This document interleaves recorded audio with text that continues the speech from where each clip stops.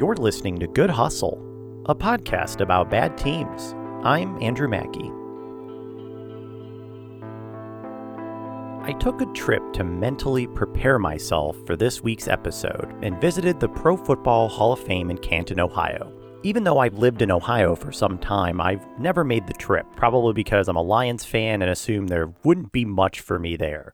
And it was still a pretty cool experience, and I'm happy to say it put me in the football mood.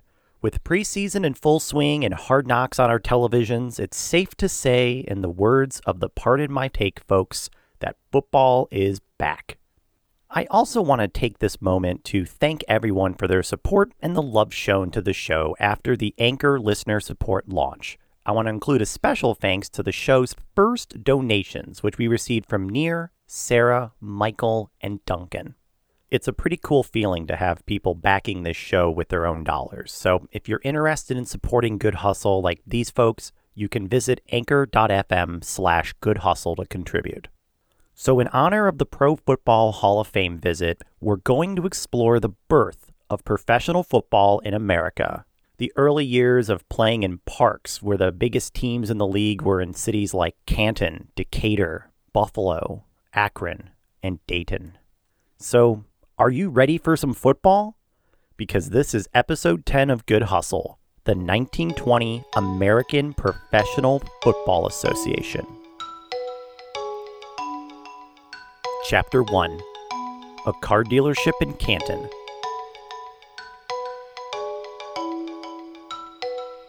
Prior to the American Professional Football Association, there were several other loose professional organizations that played the game. Most of the American Professional Football Association teams came from either the Ohio League or the New York Pro Football League. A little bit of background on these. The Ohio League was an informal and loose association of American football teams active between 1902 and 1919. They competed for the Ohio Independent Championship. The Massillon Tigers were the dominant team, having won 6 championships during this time. Other big teams in the Ohio League included Massillon's rival, the 3-time league champion Canton Bulldogs, and in fact in 1919 they had just won the league. The Columbus Panhandles, and the 1918 champion, the Dayton Triangles. The Ohio League had tried to expand previously, but they couldn't really come to an agreement with an organization in Western Pennsylvania to form a football association, sort of like what you see over in England with soccer teams. By 1904, they had given up on the agreement. The New York Pro Football League was based in upstate New York and primarily in the western part of the state. It was the other large league that played American football in the United States. The teams were largely clustered around the cities of Rochester and Buffalo, New York. Rochester, New York in particular had a really strong reputation with a lot of people playing the game. Its most popular local team was the Jeffersons, which was instrumental in bringing together the New York Pro Football League and the Ohio League. On August 20th, 1920, at a meeting attended by representatives of 4 Ohio League teams, which were Ralph Hay and Jim Thorpe, the famous Jim Thorpe, the 2-time Olympian. They were there for the Canton Bulldogs. Jimmy O'Donnell and Stan Kofall were there for the Cleveland Tigers. Carl Stork was there on behalf of the Dayton Triangles. And Frank Neild and Art Rainey were there for the Akron Pros. So these guys all got together and decided to have a meeting in which they were going to form a new league. And they decided to call their league the American Professional Football Conference. The major issues here were they wanted to introduce a salary cap for the teams and would not sign college players nor players under contract with another team. This is the foundation of professional football in the United States. According to the Canton Evening Repository, the purpose of the league was to raise the standard of professional football in every league possible, to eliminate bidding for players between rival clubs, and to secure cooperation in the formation of schedules.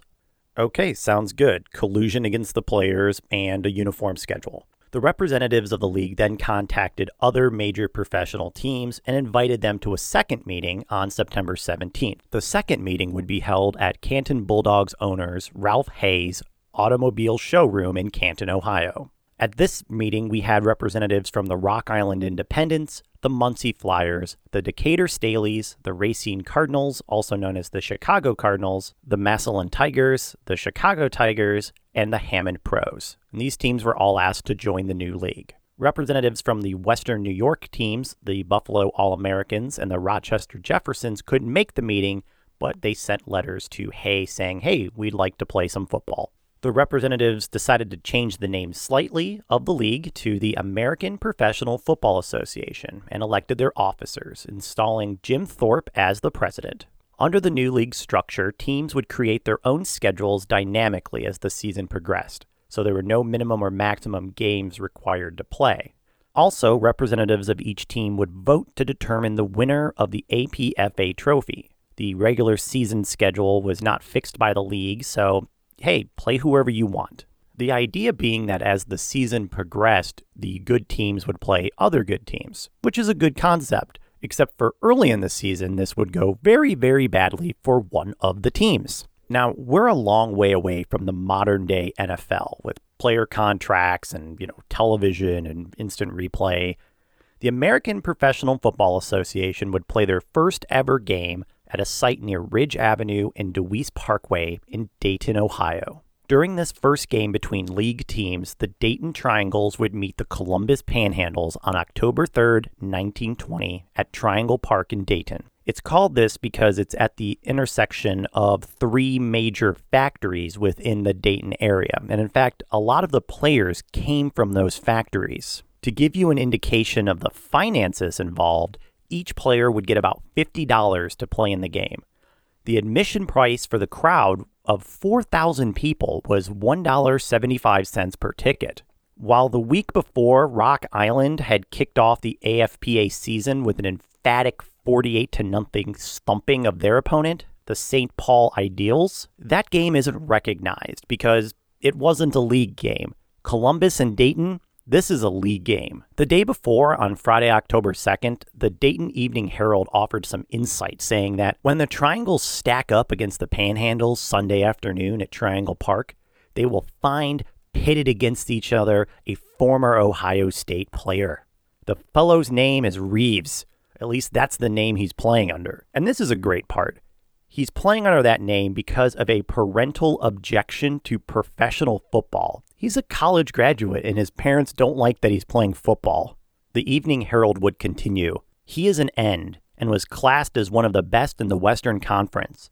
He played on the Ohio State team for 3 years and completed his course last June. Followers of Ohio State activity should be able to tell who the new Panhandle end is. The Dayton Triangles also had their own collegiate player to help boost their chances. Chuck Helvey was a former Indiana Hoosier star who was playing in a Dayton Triangles uniform for his second season. The Dayton Evening Herald would report that he wrote Carl Stork, the owner, and said that he would be in for Sunday's game, that he's in good shape and ready to do battle. Bringing in ringers was a pretty common practice back in the early Ohio League and AFPA days. The Evening Herald would continue that 2 other out-of-town men will be here for the game and will tote the ball for the Triangles. George Raudenbush will play a halfback and will come here directly from Oberlin, where he is to referee the game Saturday. Mike Hauser, who is managing a jewelry store in a city from Kentucky, will be here to take his place at tackle. The Dayton Evening Herald also reported that this rivalry game to kick off the new league would be a popular attraction. They reported that seat sales had large numbers, and such is the case at various Triangle factories. If a good football day can be had, the park should be swarmed with fans who want to get their first glimpse of the Dayton Triangles this season and a look at the strong Panhandle combination. The Saturday newspaper sported a large headline, Triangles Panhandles to open Sunday. The Herald would describe a struggle between 2 giants. The Panhandles came here with the best team they ever turned out, and it's mighty fortunate the Triangles were so well fortified.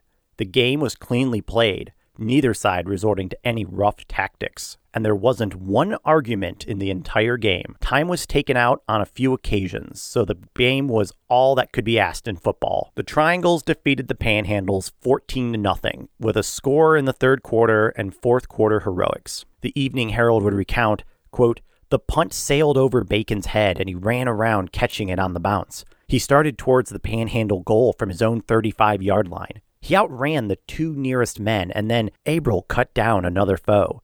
Bacon shook off one tackler and dodged two more. And with the field clear, he outran the Panhandle defensive quarter and negotiated the 65 yards for the touchdown. That's pretty good sports writing. The Triangles showed up as well. They were pitted against a strong team, but they displayed a great deal of class. The Herald's headline on Monday told the tale to the city at large. Large crowd sees local team humble Columbus 11.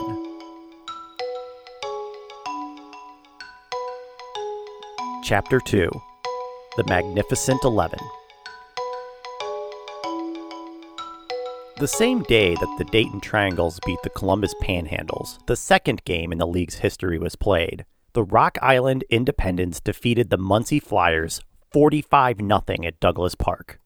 3,100 fans were in attendance as Arnie Winan, a former University of Minnesota player, made his debut for the Rock Island Independents. He scored 3 touchdowns. The performance was so bad for Muncie that their opponent the following week, the Decatur Staleys, would actually cancel their game, choosing to play the Kewanee Walworths. Kewanee was not even an APFA team, but the Staleys considered them to be better, so they wanted to play them. Muncie would try to schedule a game against the Cleveland Tigers 3 weeks later, but that game was canceled because Cleveland decided to play the Columbus Panhandles instead. The next week, the Dayton Triangles were the team not wanting to play Muncie. In fact, the Flyers wouldn't play another APFA game that season. During the third week of league play, the Akron Pros would beat the Columbus Panhandles 37-0 in Akron. Rock Island would continue to destroy everyone, beating another team in the league, Hammond, 26-0. Columbus, Hammond, Muncie, and the Rochester Jeffersons, the most popular team in Western New York, wouldn't win a single APFA game that season. Just a few weeks into the year, it was apparent that the teams in the championship hunt would be the Dayton Triangles, the Rock Island Independents, the Akron Pros, the Racine Cardinals, the Buffalo All-Americans, and the Decatur Staleys. On October 17, 1920, we had our first matchup between two good teams, as the Decatur Staleys and Rock Island Independents would square off at Douglas Park in Rock Island, Illinois. After 2 games against non-league teams, the Decatur Staleys were finally playing against a fellow APFA member. The game was sloppy with a lot of fumbles and interceptions and players getting tired. The game is decided early as Decatur would recover a fumble and score a touchdown a few plays later. Rock Island would attempt a last-minute Hail Mary to try to tie the game, but it wouldn't work. The first big showdown of the APFA was in the books, and Decatur had beaten Rock Island 7-0. I wonder what the commercials were like. With the loss, Rock Island would fall behind the pack despite winning their first 3 games by a combined score of 119-0. It just goes to show the talent discrepancies in the league. Heading into week 6, we had Akron, Buffalo, and Decatur undefeated and untied with 5 wins apiece. The Dayton Triangles were also undefeated with 3 wins, but they had 2 ties. Rock Island had 5 wins, but had just lost to Decatur, putting them at 5-1. The Canton Bulldogs were also in the discussion with 3 wins, 1 loss, and 1 tie. The Bulldogs' only loss had come against Akron, 10-0, and their tie was against Dayton. Where's the BCS formula when you need it? Because the schedule is dynamic and teams can play each other whenever they like, Decatur and Rock Island decide to play each other again 3 weeks after their 7-0 game. And this game is tough. Rock Island players Sid Nichols, Fred Chicken, and Okie Smith injure their knees on different plays. Harry Gunderson would be hit late by George Trafton, and he had to get 13 stitches on his face, and his hand was broken on the play. For all their trouble, the Decatur Staleys and Rock Island Independents in their rematch would play a scoreless draw. Keeping up with the top of the standings, we'd see the Akron Pros slip in their championship run, with a tie against the Cleveland Tigers 7-7. The Tigers had also tied the Dayton Triangles earlier in the year, but they just had 1 win heading into the game. But the Dayton Triangles did the Akron Pros a solid that same week. Dayton went to Rock Island, Illinois, and beat the Independents 21-0, which basically ended Rock Island's chance for a championship. The Decatur Staleys, their rival, remained undefeated with a record of 5 wins, 0 losses, and 1 tie. By week 9, the APFA had some really important games coming up. The Akron Pros, Dayton Triangles, Buffalo All-Americans, and Decatur Staleys were all undefeated teams. Dayton had 2 ties, Akron had 1 tie, and Decatur had 1 tie. Right behind them would be the Canton Bulldogs with 6 wins, 1 loss, and 1 tie. Behind them were the Racine Cardinals with 5 wins, 1 loss, and 1 tie. And to make matters even more confusing on the voters, the Racine Cardinals had lost to Rock Island, and the Canton Bulldogs had lost to the Akron Pros. So this week, the Dayton Triangles were going to play the Akron Pros in Akron. The Canton Bulldogs were going to play the Buffalo All-Americans, another team at the top of the standings. So we're probably going to try to get some separation here. I'm telling you, if TV was around, this would have been some must-see football. These games, though, they'd only add more chaos. The Akron Pros beat the Dayton Triangles 13-0. The previously undefeated Buffalo All-Americans, they'd lose 3-0 to the Canton Bulldogs. During week 10, things would get even crazier with the scheduling. Many teams started playing 2 games a week. Dayton would play the Detroit Heralds on November 25th, and they won that game 28-0. Then they wanted a rematch, and they played the Akron Pros just 3 days later at Triangle Park in Dayton. The Triangles would lose to Akron again, 14-0, which eliminated them from the championship picture. The Decatur Staleys would also get into playing 2 games in 1 week, defeating the Chicago Tigers on November 25th, 6-0. 3 days later, Decatur would suffer their first loss of the year to rival Racine. The Racine Cardinals had defeated the previously undefeated Staleys 7-6. Akron had a pretty good week, defeating the Canton Bulldogs 7-0, and then, as I just mentioned, they beat the Dayton Triangles 14-0, putting them out of contention. By the end of the craziness of Week 10, there were only a few teams with a chance for the championship. The Decatur Staleys had 9 wins, 1 loss, and a tie. The Akron Pros had 8 wins, no losses, and a tie. And the Buffalo All-Americans had 8 wins and 1 loss. The next week, week 11, the Decatur Staleys would immediately avenge their loss from the previous week, defeating the Racine Cardinals 10-0. Buffalo would finish their season avenging their only loss of the year by defeating the Canton Bulldogs at the historic New York Polo Grounds 7-3. Both the Decatur Staleys and the Buffalo All-Americans would play one more game that season, and that game would be against the Akron Pros. Unfortunately for the Buffalo All-Americans, they would schedule that game to be the day after playing Canton, so they'd be playing their second game in as many days. Akron had a record of 8 wins and 1 tie when they took on 9-win and 1-loss Buffalo.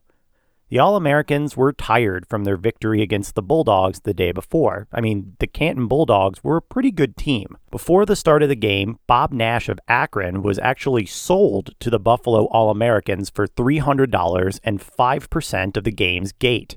This would be the first trade in APFA history. The reason that the trade was necessary was because rain had caused a low amount of fans to turn out, and it didn't look like it would be very profitable for the Akron Pros to have made the trip to Buffalo. The rain would cause a sloppy game and a small crowd of about 3,000 people. The All-Americans would have a chance to score in the final minutes of the game after Akron's Fritz Pollard fumbled the ball and Heine Miller recovered it. Buffalo had the ball at the 12-yard line. But the officials called the end of the game right there, and it resulted in a 0-0 tie. Akron and Buffalo would not have a winner in their contest. The Akron Pros would play their last game of the season the following week against the Decatur Staleys. Prior to the game, the legendary coach of the Decatur Staleys, George Halas, you've probably heard of him, had hired Patty Driscoll from the Racine Cardinals to play on his team in order to try and defeat the Akron Pros, which, if it sounds like it's against the rules, that's because it was. 12,000 fans turned out for the game, which was the largest recorded crowd of the season. 2,000 were reportedly from Akron Pros player Fritz Pollard's hometown. Akron would almost score twice, having one called back because of an ineligible receiver. Decatur almost scored to take the lead, but Akron's Fritz Pollard would make a game-saving tackle in the third quarter. That same drive, Decatur would miss a 30-yard field goal. Things were getting so out of hand that Decatur's players were actually trying to injure Pollard in an attempt to remove him from the game.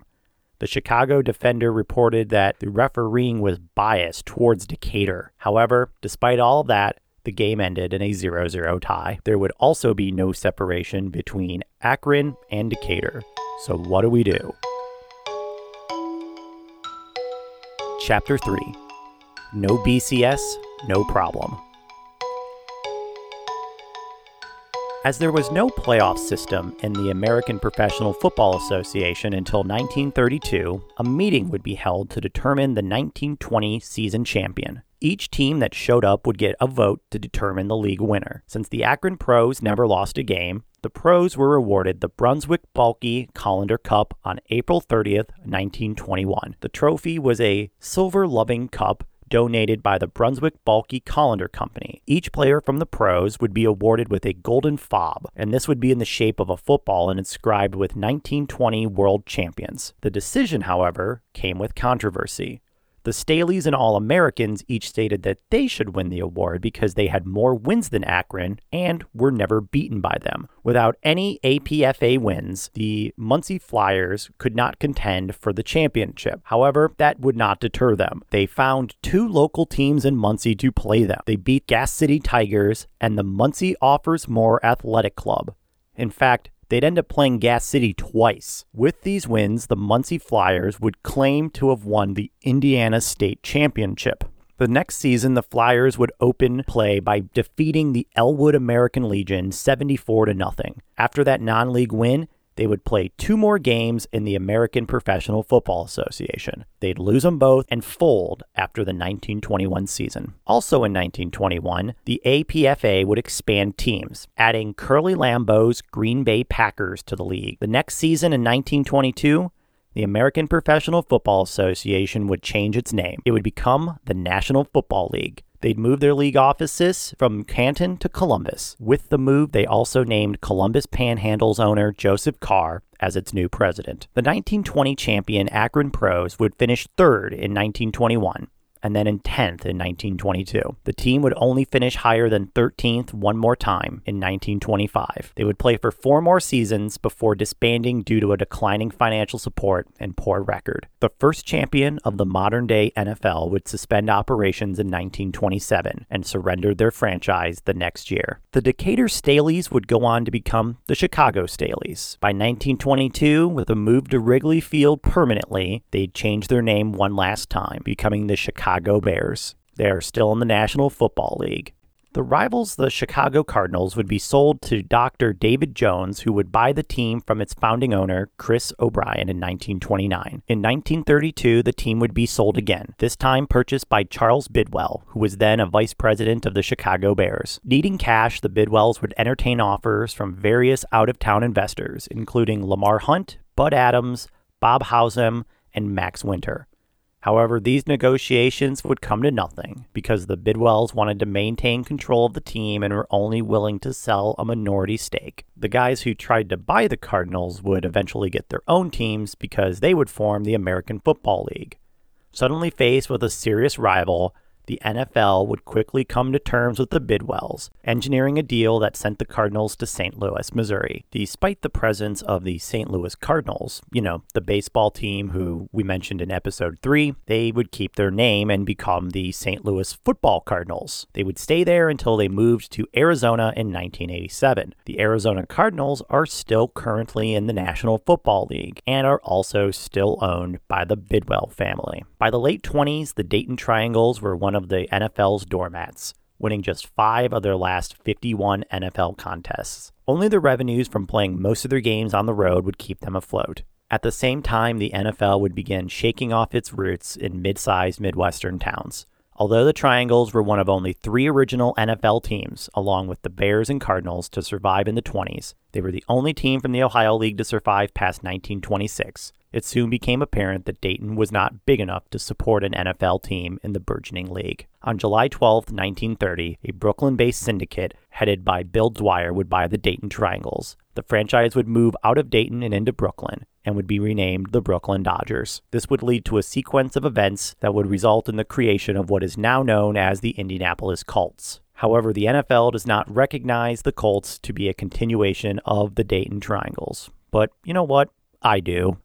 Fritz Pollard of Akron and Bobby Marshall of Rock Island were actually the first two African-American players in the modern-day NFL because they played in that 1920s season. They did this a full 27 years before Jackie Robinson would break the color barrier in Major League Baseball.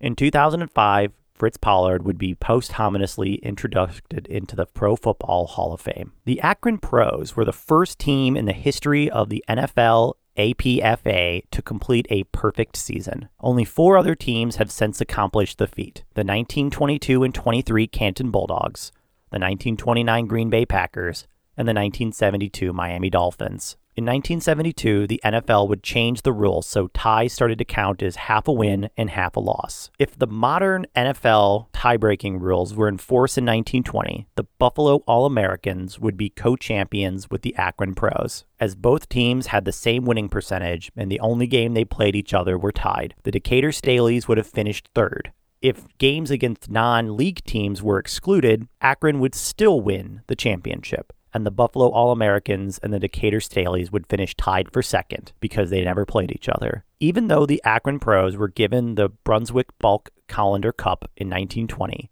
the league would lose track of this event, and for a long time would publish in the NFL record books that the 1920 championship was undecided. It is not until the 1970s that the NFL would discover an early vote on awarding the Akron Pros the 1920 Professional Football Championship.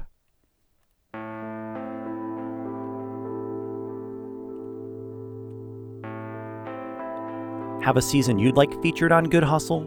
Let me know at listentogoodhustle.com or follow me on Twitter at Andrew Mackey or on Instagram at Hello Mackey, and that's spelled Mackey. Good Hustle is created and hosted by Andrew Mackey. Research credits to Wikipedia, the Dayton Daily News, Dayton City News, and the Pro Football Hall of Fame. You can support the show by visiting anchor.fm/goodhustle to give. Have a good week, and I'll see you on Monday.